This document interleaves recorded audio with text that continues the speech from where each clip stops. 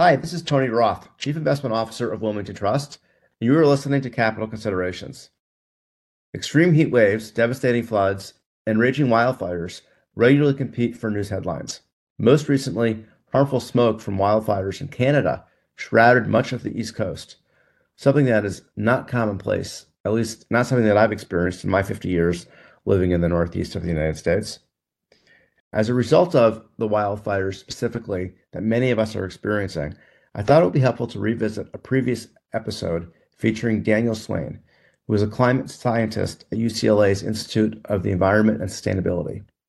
In this episode, Daniel and I discussed the impact of climate change, extreme events like heat waves, floods, and wildfires, and what it means for the environment and your portfolio. I think you'll find this discussion insightful. We'll be back with new episodes in the coming weeks. Welcome to Capital Considerations. This is Tony Roth, your host, CIO of Wilmington Trust. We've got a great episode today relative to extreme weather. And we've had a number of conversations on capital considerations in the past with global warming and climate change experts, but we've not done an episode which is going to be, I think, as focused and potentially actionable as this episode, which really focuses in on what I think of as the leading edge of climate change, which is its manifestation not as very slow incremental changes to our environment, but rather the extreme weather that's changing our lives. I just want to frame why this is so important from an economic and a fiscal standpoint. So just a few really interesting stats. The European Environmental Agency has estimated that just in Europe alone, Europe has spent about or realized about $500 billion of economic losses over the last 40 years due to climate hazards and extreme weather.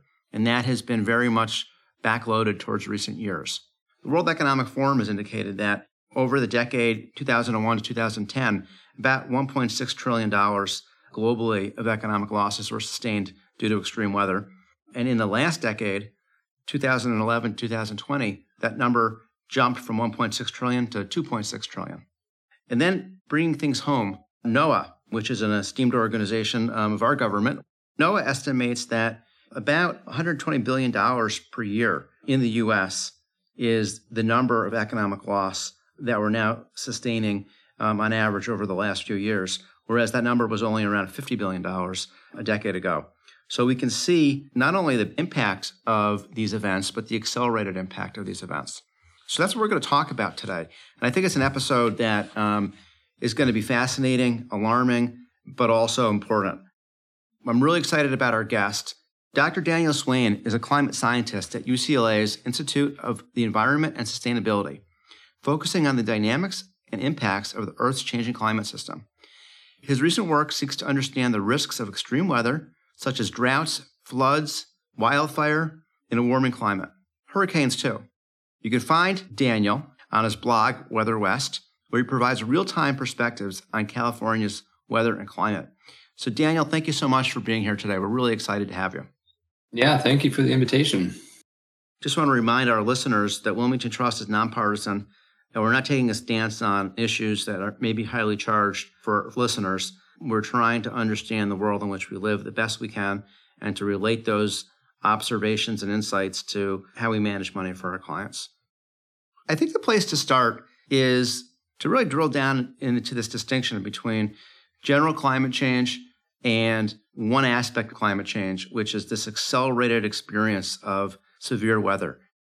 How do you think about that distinction, and why was that so important to you in your focus as a scientist in your work?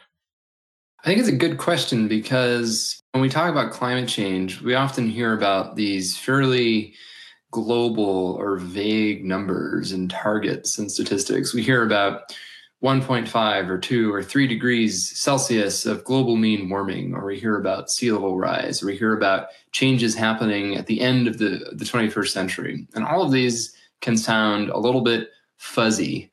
And I think one of the challenges of communicating as a scientist communicator, my job is both to do the research and to have these kinds of conversations about climate change, is really bringing home the fact that a lot of the reasons why we care about climate change are actually not the top line numbers that we're used to hearing about in newspaper headlines What actually causes a lot of the harms associated with climate change isn't this relatively incremental warming itself. Instead, this incremental global warming is a heuristic for the other changes that seemingly incremental global change brings about much more dramatically at the local and regional scale. So the reason why it's such a big deal that the Earth has warmed at this point about 1.3, 1.4 degrees centigrade, depending on how you measure it, as a result of human activities, that sounds like a small number, except that that's a geologically enormous number. On the timescale of a century, the Earth just doesn't change that quickly.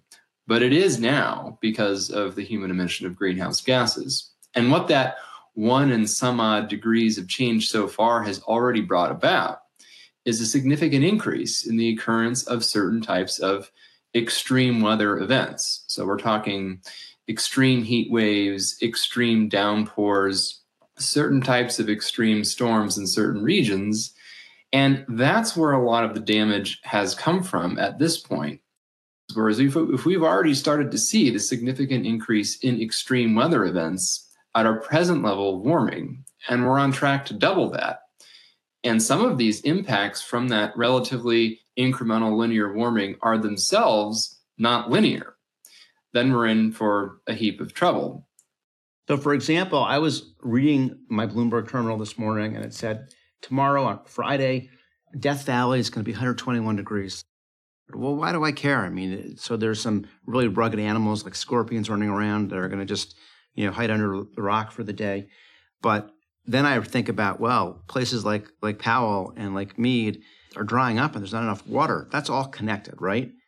The reason why we care about these extremes, even when the extremes are only a little bit greater than things we've seen in the past. So this often happens during extreme heat waves, for example, where you hear that something is a record high temperature for the date, for the month, or maybe, for the whole region. You might exceed the previous record by a degree or two. And you might say, well, what's the difference? It's just an extra degree or two. But the problem is that human systems, human bodies, first of all, have a certain range of tolerance to extreme events. Ecosystems are adapted to a certain range of temperatures or precipitation or humidity conditions. And sometimes modest and temporary excursions outside of that preferred or adapted range are okay for the human body or okay for ecosystems. They are relatively resilient and they can bounce back from that. But if we start repeatedly making these excursions outside of those preferred zones, then that starts to become a much bigger problem. And in some systems, there are actually thresholds, especially in living biological systems. Coral reefs or the western coniferous forests, there are, for living things, physiologic thresholds in some cases. There is a maximum combination of temperature and humidity, for example, that is survivable. If you're a tree in the forest, there's a combination of dryness and temperatures that will mean that your tissues as a plant can no longer supply water to the leaves. You can no longer photosynthesize. That means that the tree dies. So let's bring it back to the premise for this conversation. In other words, we know that we need to do something about our emissions, and we're trying. We may not be trying hard enough. We may not be moving fast enough, but we're all at least aware of the problem, which is we've got to cut our emissions and maybe even engage in carbon capture and extract carbon from the atmosphere and do all those kinds of things. But your focus is different than the broader problem, right? You're very focused specifically on these extreme weather situations. So tell us more about your research and your focus as it relates to these extreme weather situations and why that effort, as distinct from the broad global approach to try to eliminate or reduce emissions, is so important. Yeah. Well, I'll actually tackle the second part of that question first and then come back to the first half. We often hear about the difference between climate mitigation, which would be anything that reduces the amount of global warming that we actually see or reverses it. So that would be emissions reductions, eventually bringing emissions to zero, carbon capture, those kinds of things. Climate adaptation, on the other side of the spectrum, is sort of adapting to the climate changes that have already occurred, which are substantial, and those which we know are either inevitable or likely to occur. And often these two things are sort of framed as being in opposition to each other. And I think that's an enormous mistake, because they really exist along a spectrum of climate solutions, and we really have to be doing a lot of both. We can't adapt our way out of climate change, because if we don't do enough mitigation, the problem will be so big that it will be so massively expensive and complicated to engage in adaptation that we won't be able to do it in the way that we want. On the other hand, if we only focus exclusively on mitigation, on bringing emissions to zero immediately, then we will kind of miss the fact that we're already starting to experience increases in risk from the warming we've already seen. And because we aren't going to bring emissions to zero overnight, and there will be some additional amount of warming, we won't be adapted to those further changes in climate that are essentially inevitable. So my usual language here is just to really emphasize that we really need to be aggressively pursuing both climate mitigation and climate adaptation simultaneously. But in terms of what I do personally on the research side, as you mentioned, I focus on extreme events in the climate system. And my background is actually in meteorology. So originally was trained sort of as a weather scientist, a weather forecaster even. And that's still a hobby. If you read the Weather West blog or follow my Twitter feed, you'll get a lot of fun weather info along with the little heavier climate stuff too. On your vacations, do you go chase tornadoes in the Midwest? It's actually funny you say that, because that's what I was doing just yesterday. I live these days here in Boulder, Colorado, which is right at the confluence of the Rocky Mountains and the Great Plains. And so I just took the afternoon yesterday to go watch some thunderstorms over the plains. So yes, that is something that I actively do when I have the opportunity. So I'm a bit of a weather geek on top of everything else. But I think that really informs my perspective professionally as a climate scientist. And so I came into the field from a somewhat unusual direction. I came into climate science from a weather-centric perspective. So I really think about these episodic extreme events from a weather forecasting and meteorology kind of risk management perspective, and then apply that in a climate context. So events that occur on multi-decades or centuries or millennia are sort of dealt with by one group of scientists. And the kinds of atmospheric events that are occurring in your backyard, that are relevant to the weather forecast for this week, they're kind of handled by a different group of scientists. And one of my jobs is to sort of bring these two somewhat siloed, disparate groups together, because the underlying science is the same. And it turns out that a lot of the important consequences and implications of climate change really do manifest through this changing envelope of weather. I often like to say that climate is weather in aggregate. That is what climate is. It's not just the average of weather, but it's also the extremes of weather over time. And so thinking about climate change as an ever-shifting, ever-evolving envelope of weather and potential extremes, I think really helps hone in on a lot of the risks that are incurred by society and the environment. So tell us about the premise of your research. In other words, as it relates to extreme weather, what are you focused on, and how can we take that research and learn from it, or better understand where we're going or the outcomes of severe weather? Right now, we're sort of focused on extreme issues in the Western United States, although some of these have a lot broader relevance. We're looking a lot into the atmospheric and climate conditions that favor extreme wildfire conditions. We've been seeing a lot of those, more of those to a greater extent out west in recent years. And at the other end of the spectrum, the increasing risk of mega flood events, which may seem like it's the polar opposite, but they are actually unified by an interesting physical principle that I'll mention in a little bit. But the basic idea here is that the Western U.S. has always been a region prone to wildfire, of course. It's not like that's anything new. But the difference is that climate change is really modifying the background burning conditions.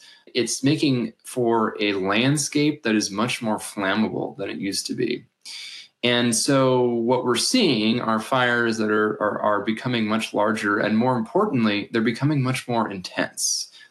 So it's not so much that fire itself is the problem. In fact, if you talk to ecologists, they'll point out that fire in many ecosystems is a necessary and healthy part of those ecosystems at a certain level of frequency and intensity. But the problem is now we're pushing wildfires well beyond those preferred intensity, frequency sort of envelopes.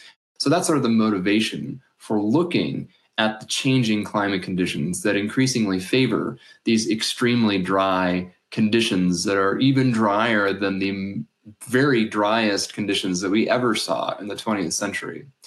And, folks often say, well, sure, if precipitation decreases, it gets drier. But that's actually not the main factor that's driving a lot of this. And somewhat counterintuitively, the dominant effect is actually the direct effect of temperature and how that's increasing the evaporative demand of the atmosphere. So in other words, even if you had no decrease at all in precipitation, but you had a substantial increase in temperature, as we've seen in a lot of places, that essentially increases what's known as the vapor pressure deficit in the atmosphere. You can think of it as the propensity of the atmosphere to act as a giant sponge and extract lots of moisture out of the soil, out of plants, out of bodies of water. If you think of the water balance as a supply side and demand side, the precipitation is the supply side. But if the demand side is increasing and the supply side is staying the same, you've got a problem because they're no longer in balance. And that's the primary thing that's going on out west and driving this increase in wildfires. Then can I infer that really the point of the research that you're undertaking is, yes, I think probably in the immediate to understand the dynamics of these weather systems better that are giving rise to these severe outcomes, but in a way to corroborate the linkage that exists between broader climate change and these severe weather events. In other words, we can all sit back and look and say, oh, there's more fires in California, there are bigger hurricanes. It must be the consequence of a warmer planet, climate change. But from a scientific standpoint, actually establishing the causal relationship between the broad climate change and the severe outcomes in our existential weather is something that's important to establish, and that's what you're doing. Do I have that right, or am I missing something? Yeah, that's definitely a big part of it. I mean, it's one thing to observe things changing over time, and it's another to infer causality. We do need to know why things are changing. And this becomes practically important because in a lot of cases, some of the changes are actually counterintuitive. One that's, relatively near and dear, for somebody who works with drought and wildfire on the one hand, but also the risk of extreme flooding on the other, is you might think that a region that is seeing a big increase in water scarcity and drought and wildfire would not be seeing a large increase in the risk of a big flood event. But in fact, the exact opposite is true in most of the West, and especially in California, where we actually find that there is likely to be a very large increase in the risk of extremely severe flood events. In fact, we're currently working on a project called ArcStorm 2.0. It's a modern update of a previous hazard planning contingency scenario for the state of California, looking at what the consequences of a mega flood would be in modern California. We haven't seen one in the past century or so.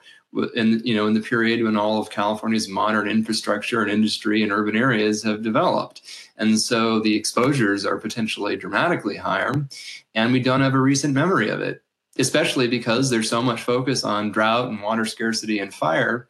There's been less focus on the opposite end of the spectrum, and yet our own research shows that very much is a risk that's increasing, but in the background. So, okay, here we're getting to something that I think is really important because, again, I started out by describing this sort of malaise that we all feel about the environment. Most of us recognize that there's a problem, but it's hard for any one of us to fix the problem. But what you're describing, Daniel, is that, I'm going to put it in my words, you tell me if this is correct, there are what we might call as gray swan events. There are events that haven't occurred yet necessarily, but we can see them coming due to the work that you're doing and potentially prepare for them. Yes, the projection of those potential outcomes should also cause us all to be better recyclers and better stewards of our environment in the different ways that we know we should be doing. But it also means that we need to be very specifically focused on some of these events that we believe could happen and prepare ourselves for them. Does that sound right? Yeah, I mean, let me make it really concrete by means of sort of extending the specific example about the risk of a mega flood in modern California. The previous ARC storm studies did a economic risk analysis, essentially, and found that this would be, and I'm surprised this didn't make more headlines at the time, frankly, found that in 2022 dollars, it would be approximately $1 trillion disaster, trillion with a T, making it by far the most expensive, single most natural disaster to have befallen anyone, anywhere, ever in world history, as far as I'm aware. That's a really big deal. And the reason for that, of course, is because it would not only cause direct harm and damage, but it would completely halt or stall virtually all of California's major industries for 6 to 12 months simultaneously. So you can imagine why the cascading effect would be so enormous globally. Can you just take us through the weather scenario with a little bit more detail so we can visualize what you're talking about? In other words, how would this actually ensue? Can you just sort of give us the scenario? Yeah, so the scenario we're talking about, a mega flood in California, it's actually a multi-week sequence of extreme winter storms known as atmospheric rivers. You may have heard of them in the news. But this would be a particularly prolonged sequence of particularly wet and moist atmospheric river storms. And it's sort of modeled after something that actually happened, the Great Flood of 1862. At the time, though, only about 400,000 people lived in California. Today, there's 40 million people living in the same region that 400,000 lived at the time. California is much more flood vulnerable than a lot of people realize. The second most flood vulnerable city in the country, behind New Orleans, is Sacramento, the state capital. Los Angeles and San Diego, most of those metro areas, as dry as they often are, they exist on floodplains. Major floodplains that drain very steep mountains that can capture a lot of water and send it downhill at high velocity very rapidly. Today, some of California's major cities that, if you're outside of the region, you probably don't hear as much about, are in the Central Valley, home now to millions of people and a significant portion of the nation's agriculture. So we're talking about, most of the agricultural regions, most of where a lot of people live, the movie industry, and even in the San Francisco Bay Area. There's, of course, lots of hills, but the Bayfront, most of the major tech industry is right along San Francisco Bay, which would flood many of these facilities. Google is just separated by a 6-foot levee from San Francisco Bay. It's right on the waterfront, for example. So Daniel, so you're a scientist, you deal with data. So what does your data suggest the probability of this event occurring? And I know there's lots of other kinds of events. You're just giving us one example. What's the probability in your mind, based on your data, that this could actually happen, let's just say, in our lifetimes? We sort of directly addressed this in a study a couple of years ago, came out in 2018, and we found that between about 2020 and 2060, so over just a 40-year period, so that's that's not an absurdly far in the future, about a 50-50 chance of a modern recurrence of that magnitude of an event in California. And that's higher, significantly higher than it used to be. And this is sort of the crux of what I'm trying to emphasize here. This is not something that was impossible before climate change. We know it's not because it already happened in 1862. So clearly, you don't have to invoke climate change to be concerned with this level of hazard. But the difference is that when it happened in 1862, it was probably something that really would have happened only once every 100 to 200 years. And indeed, it hasn't happened since 1862. But the problem is, with climate change, that's dramatically raising the background odds. But the question is, how much more will it raise the odds? Because currently, we have some preliminary data suggesting that the risk has probably already doubled from the global warming that we've already seen, but that would still make it a pretty rare event. But if we double it again, or triple it over the next few decades, as appears possible, then that's really going to make it something that is almost an inevitability on relatively short timescales over just a few decades. So we go from something that, if we get lucky, would only happen every couple hundred years to something that's almost certainly going to happen in our lifetime, depending pretty importantly on how much warming there actually is, which sort of gets back to this idea that it matters very much how successfully we mitigate climate change by slowing it down and eventually stopping it. But it also matters how much we prepare for these events, from a risk perspective, because we know it could happen anyway. And that's what I want to ask you. So let's say that we had a crystal ball and we knew it was going to happen in 2060, in roughly 40 years. And let's further assume we could spend $1 trillion after the event, or maybe we could spend $100 billion today, which even on an inflation-adjusted basis would probably end up being a relatively small fraction of the harm, to try to significantly mitigate the damage that's going to be caused when this occurs. How would we spend that money? Are there different actions we could take from a risk management standpoint to try to prepare ourselves to really minimize that economic loss that you're describing? Often you'll hear, we need stronger, taller levees and bigger, stronger dams. And in a lot of cases, that just isn't going to be adequate. There's no way we can necessarily build ourselves out of this. Yes, it definitely makes sense to make sure our levees and our flood control structures are as resilient and robust as they possibly can be. And that's going to require substantial investment unto itself. But some of the most effective solutions, and this is sort of a metaphor for lots of things in climate change, are to let nature do its thing in a controlled way.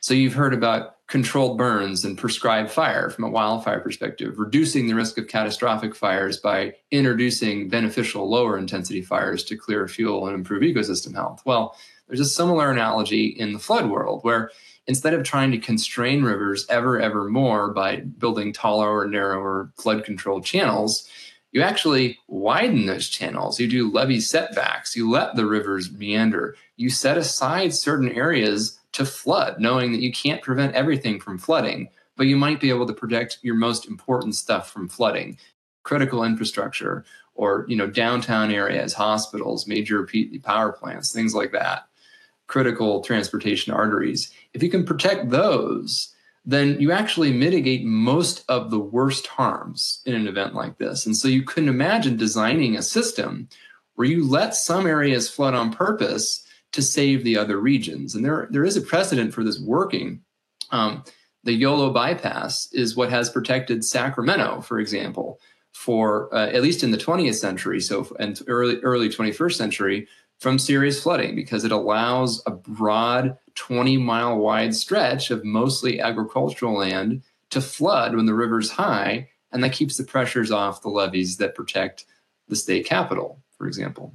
So some of this is investing in the right kind of infrastructure to allow nature to take its course. But a lot of it is, if I'm hearing correctly, is just being cognizant in our planning that these are likely events, so that when we build the next incremental hospital, as nice as the view may be from the recovery room to see the water next to you, if we set the hospital back 5 miles, we wouldn't have an economic loss when the flood occurs, because the hospital wasn't built in a place where we should have known there would have been a problem. And it wouldn't actually cost us any more. Yeah, right. That's one of the major reasons why the costs of disasters are increasing so much from an economic perspective. In some cases, yes, we are seeing more extreme physical hazards, but in a lot of cases, the costs would be increasing anyway, because we keep building more homes, more structures, putting more people directly in harm's way. This is true along a lot of the world's coastal regions. They're susceptible to hurricanes and storm surges. We keep building more homes in river floodplains. There's all sorts of developments out west right now going up in the absolute highest fire risk corridors. So you don't seem to have learned that lesson yet. There's lots of conversations about it, but historically we've done a really bad job at preferentially putting a lot of value directly in the places where it's most likely to wash away or burn up. So this is fascinating. Now, let me ask you, Daniel, we tend to be very ethnocentric or localized in our perception of the world. If you could go anywhere, where would be the most active, fascinating place to drop you to study the manifestation of climate change as severe weather? Because it seems to me, given my micro view from as an American, that it would be right where you are. That our west coast and our east coast, fires, hurricanes. Maybe I'm just not listening to the news everywhere else in the world. I don't see any countries that are really taking it on the chin like we are.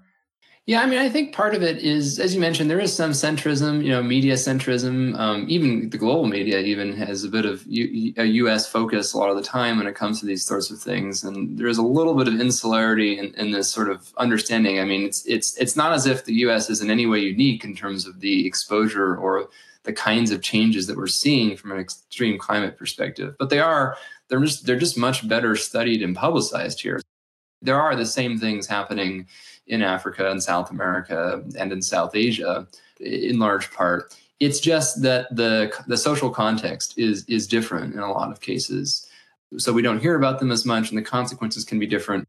Now, of course, worsening physical hazards. So if you see stronger hurricanes or more intense wildfires or larger floods, those don't help you anywhere. It's always a bad thing to see that. It doesn't make anyone better off when these physical hazards get worse.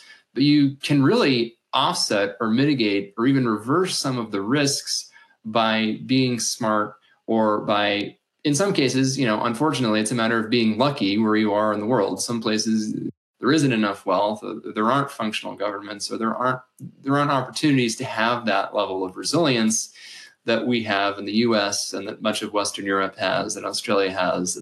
For me personally, the Western North America, given my focus on fires and floods, there really is no better place to be looking at these sorts of things, because it is a global epicenter, certainly, of the changes in wildfires.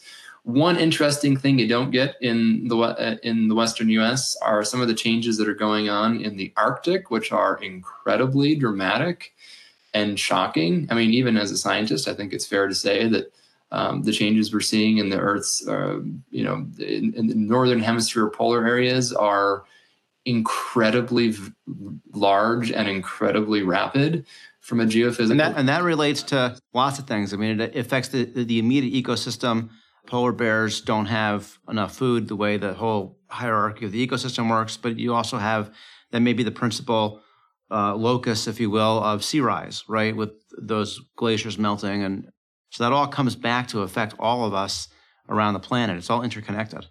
It is. And what happens in the Arctic, it's now a sort of a joke, but not really a joke in the geophysical community. What happens in the Arctic doesn't stay in the Arctic. I mean, literally, that's true on two really important levels. One, the warmer it gets in the Arctic, and the Arctic is warming 2 to 3 times faster than the rest of the world. So, we're globally at about 1.3 degrees. The Arctic is already about 3 or more degrees of warming so far. So they've warmed much faster.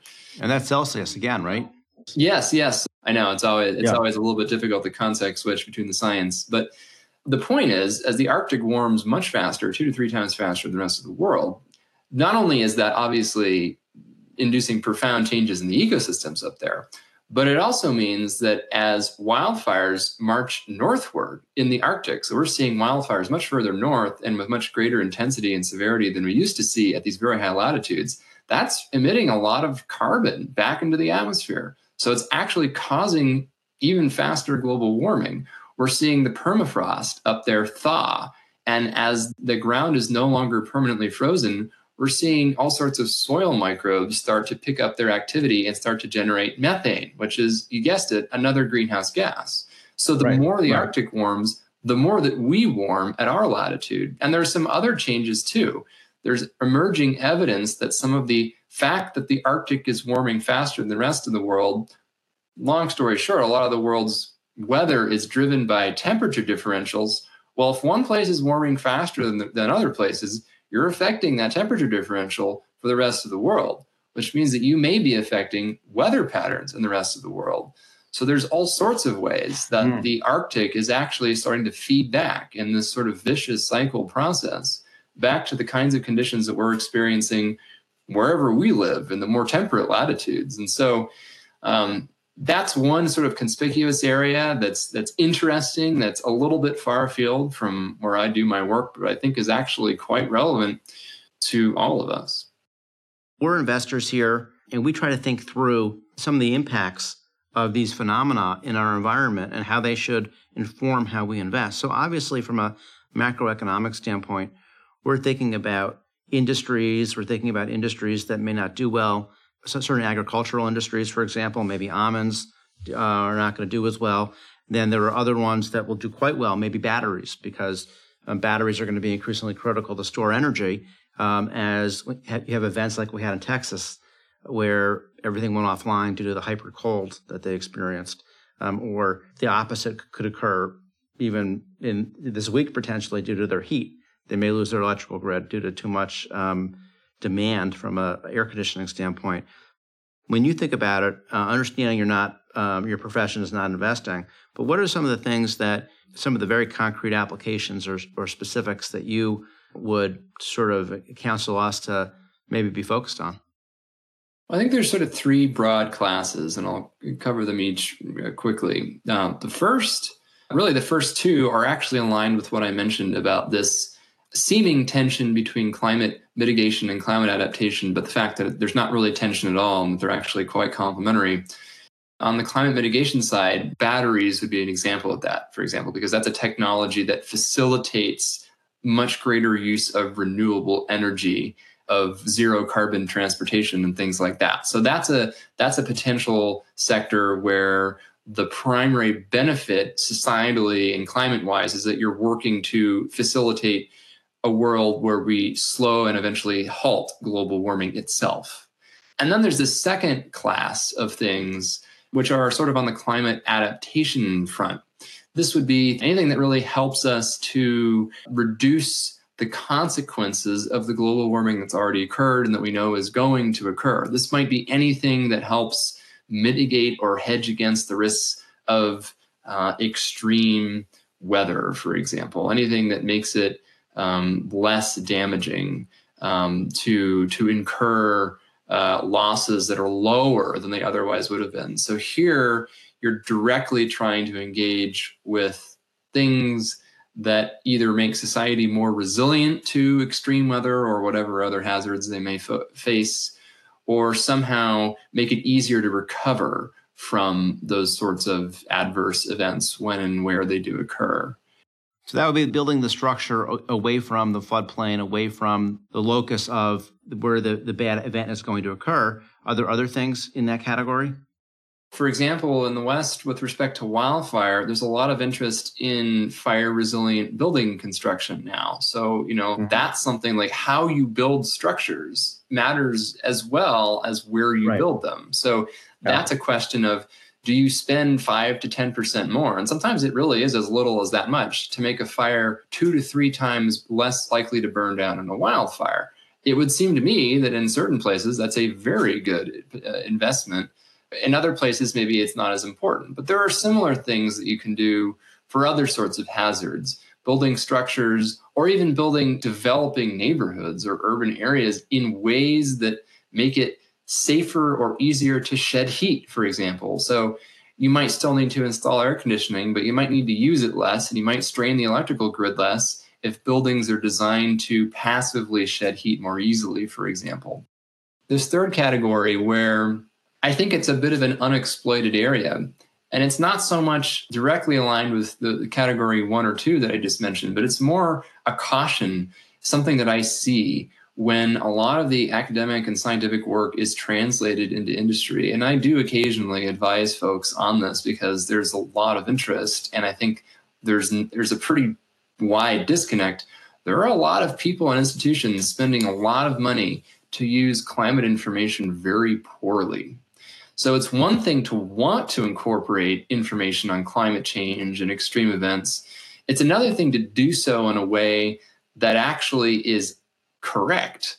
And you can imagine if you do it incorrectly, you might actually be maladapting. You might be doing the opposite of what you needed to do to hedge against the risks that are actually emerging. And I bring it back to this example from earlier where there's a lot of folks in California who are hyper-focused on drought and water scarcity, understandably, because that's what's going on right now, and it's quite severe.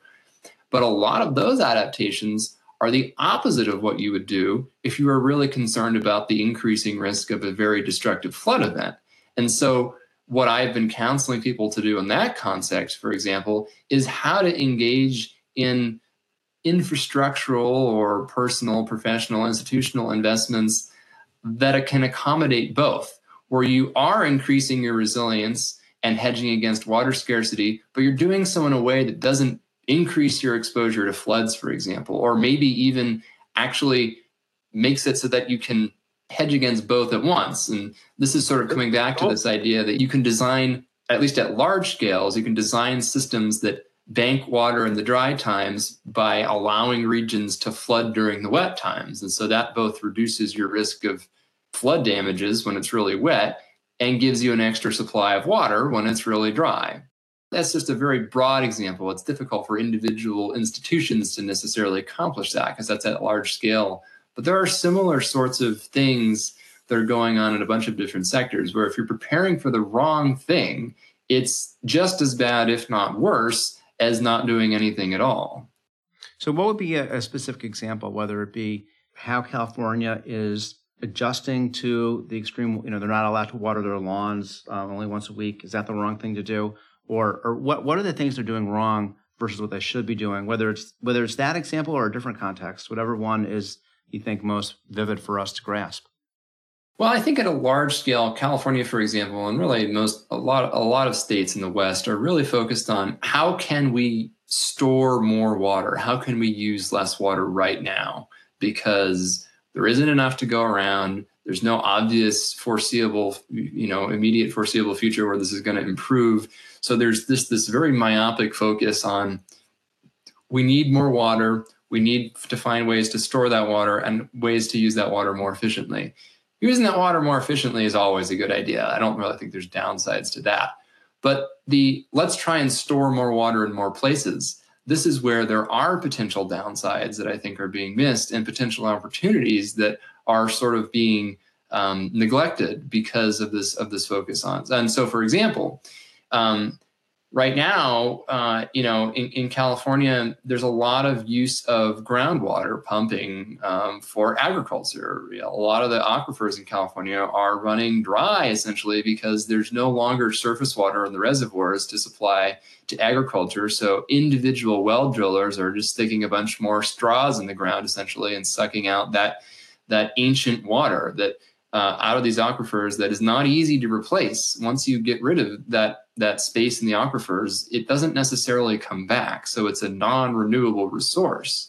But you could imagine that if you were thinking about drought and flood at the same time as hazards that are both increasing over time due to climate change, you might think, okay, well, if it's going to be drier most of the time, but occasionally much, much wetter in these episodic destructive bursts, is there any way we can harness those otherwise destructive huge pulses of water to sort of hedge against the drought risk? Can we essentially bank that excess water underground on the random occasions when it is available? And the answer is yes, if you design a system that can actually direct those floodwaters to places where they're going to recharge the aquifers. You won't be able to do it every year, but when the opportunity arises, it's an incredible opportunity to suddenly just erase 5 or 10 years of water pumping during a drought. And simultaneously, you get to say, well, we saved the city of Sacramento from flooding because all that water went somewhere else. Oh, look, now we're set for the next drought too. But that isn't going to magically happen. We currently do not have the systems to make that happen. It's very likely that if this very big flood event were to occur next year or in the next decade, for example, that it would cause huge devastation in the meantime, and then we'd be right back to drought 2 years later, and we wouldn't have really gained anything from it. So it's a question of time horizons and thinking holistically about the whole spectrum of what's possible. Well, we have to end. It's been fascinating, but the thing that to me, and I'm not sure I really got here until the end of the conversation, Daniel, but the thing to me that was really powerful about this conversation and has really changed my perspective on climate change is that the major geopolitical dialogue is focused on mitigation. It's focused on mitigation specifically of emissions into the atmosphere, and that's going to be critical to the future of the planet. But there's so much we could do from a adaptation/preparedness standpoint that I wasn't really aware of. And that, it takes some fortitude to take the money out of the bank and spend it today in order to be in a much better position when that extreme event occurs later. And it could be something really obvious, like putting the right barrier in front of the Hugh Carey Tunnel that feeds New York City, which flooded disastrously during Hurricane, I think it might have been Sandy. Or it could be something that's much more subtle and requires sort of the science that you bring to the table with your colleagues to understand, how do you actually divert the potential floodwaters into the aquifers. But having that perspective is, I think, going to be so important for us as we move forward as citizens and stewards of the planet, but also as investors. Because when we think about mitigation, we have thought a lot about things like battery technology, and we take that into account in our portfolios. I'm not sure that we've been as sensitized to kind of the infrastructure needs that may be coming down the pike over time to make us more prepared and to adapt to the climate change itself. So for me, that's been a really fascinating eye-opener from our conversation today. So thank you so much for being here. It's been just great. Well, thank you again for the invitation. And I totally agree that I think that really we do need to be able to walk and chew gum and work both on the climate mitigation side as well as the climate adaptation side simultaneously. So thank you again for having me. I want to let everybody know that we're going to take about a 3 or 4 week break in our cadence of developing and producing podcasts for a bit of an early summer break here. So with that, thank you again, Daniel, and I wish all of our listeners a wonderful day. This podcast is for educational purposes only and is not intended as an offer or solicitation for the sale of any financial product or service or recommendation or determination that any investment strategy is suitable for a specific investor. Investors should seek financial advice regarding the suitability of any investment strategy based on the investor's objectives, financial situation, and particular needs. The information on Wilmington Trust's capital considerations with Tony Roth has been obtained from sources believed to be reliable, but its accuracy and completeness are not guaranteed. The opinions, estimates, and projections constitute the judgment of Wilmington Trust as of the date of this podcast and are subject to change without notice. The opinions of any guest on the Capital Considerations podcast who are not employed by Wilmington Trust or M&T Bank are their own and do not necessarily represent those of M&T Bank Corporate or any of its affiliates. Wilmington Trust is not authorized to and does not provide legal or tax advice. Our advice and recommendations provided to you is illustrative only and subject to the opinions and advice of your own attorney, tax advisor, or other professional advisor. Diversification does not ensure a profit or guarantee against a loss. There is no assurance that any investment strategy will be successful. Past performance cannot guarantee future results. Investing involves a risk, and you may incur a profit or a loss. Any reference to company names mentioned in the podcast should not be construed as investment advice or investment recommendations of those companies. Third-party trademarks and brands are the property of their respective owners. Third parties referenced herein are independent companies and are not affiliated with M&T Bank or Wilmington Trust. Listing them does not suggest a recommendation or endorsement by Wilmington Trust. Private market investments are only available to investors that meet the U.S. Securities and Exchange Commission's definition of qualified purchaser and accredited investor. Facts and views presented in this report have not been reviewed by and may not reflect information known to professionals in other business areas of Wilmington Trust or M&T Bank, and may provide or seek to provide financial services to entities referred to in this report. M&T Bank and Wilmington Trust have established information barriers between their various business groups. As a result, M&T Bank and Wilmington Trust do not disclose certain client relationships or compensation received from such entities in their reports. Investment products are not insured by the FDIC or any other governmental agency, are not deposits of or other obligations of or guaranteed by Wilmington Trust, M&T Bank, or any other bank or entity, and are subject to risks including a possible loss of the principal amount invested. Wilmington Trust is a registered service mark used in connection with various fiduciary and non-fiduciary services offered by certain subsidiaries of M&T Bank Corporation, including, but not limited to, Manufacturers and Traders Trust Company, M&T Bank, Wilmington Trust Company, WTC, operating in Delaware only, Wilmington Trust N.A., WTNA, Wilmington Trust Investment Advisors, Inc., WTIA, Wilmington Funds Management Corporation, WFMC, Wilmington Trust Asset Management, LLC, WTAM, and Wilmington Trust Investment Management, LLC, WTIM. Such services include trustee, custodial, agency, investment management, and other services. International corporate and institutional services are offered through M&T Bank Corporation's international subsidiaries. Loans, credit cards, retail and business deposits, and other business and personal banking services and products are offered by M&T Bank, member FDIC. Copyright 2023 M&T Bank and its affiliates and subsidiaries. All rights reserved.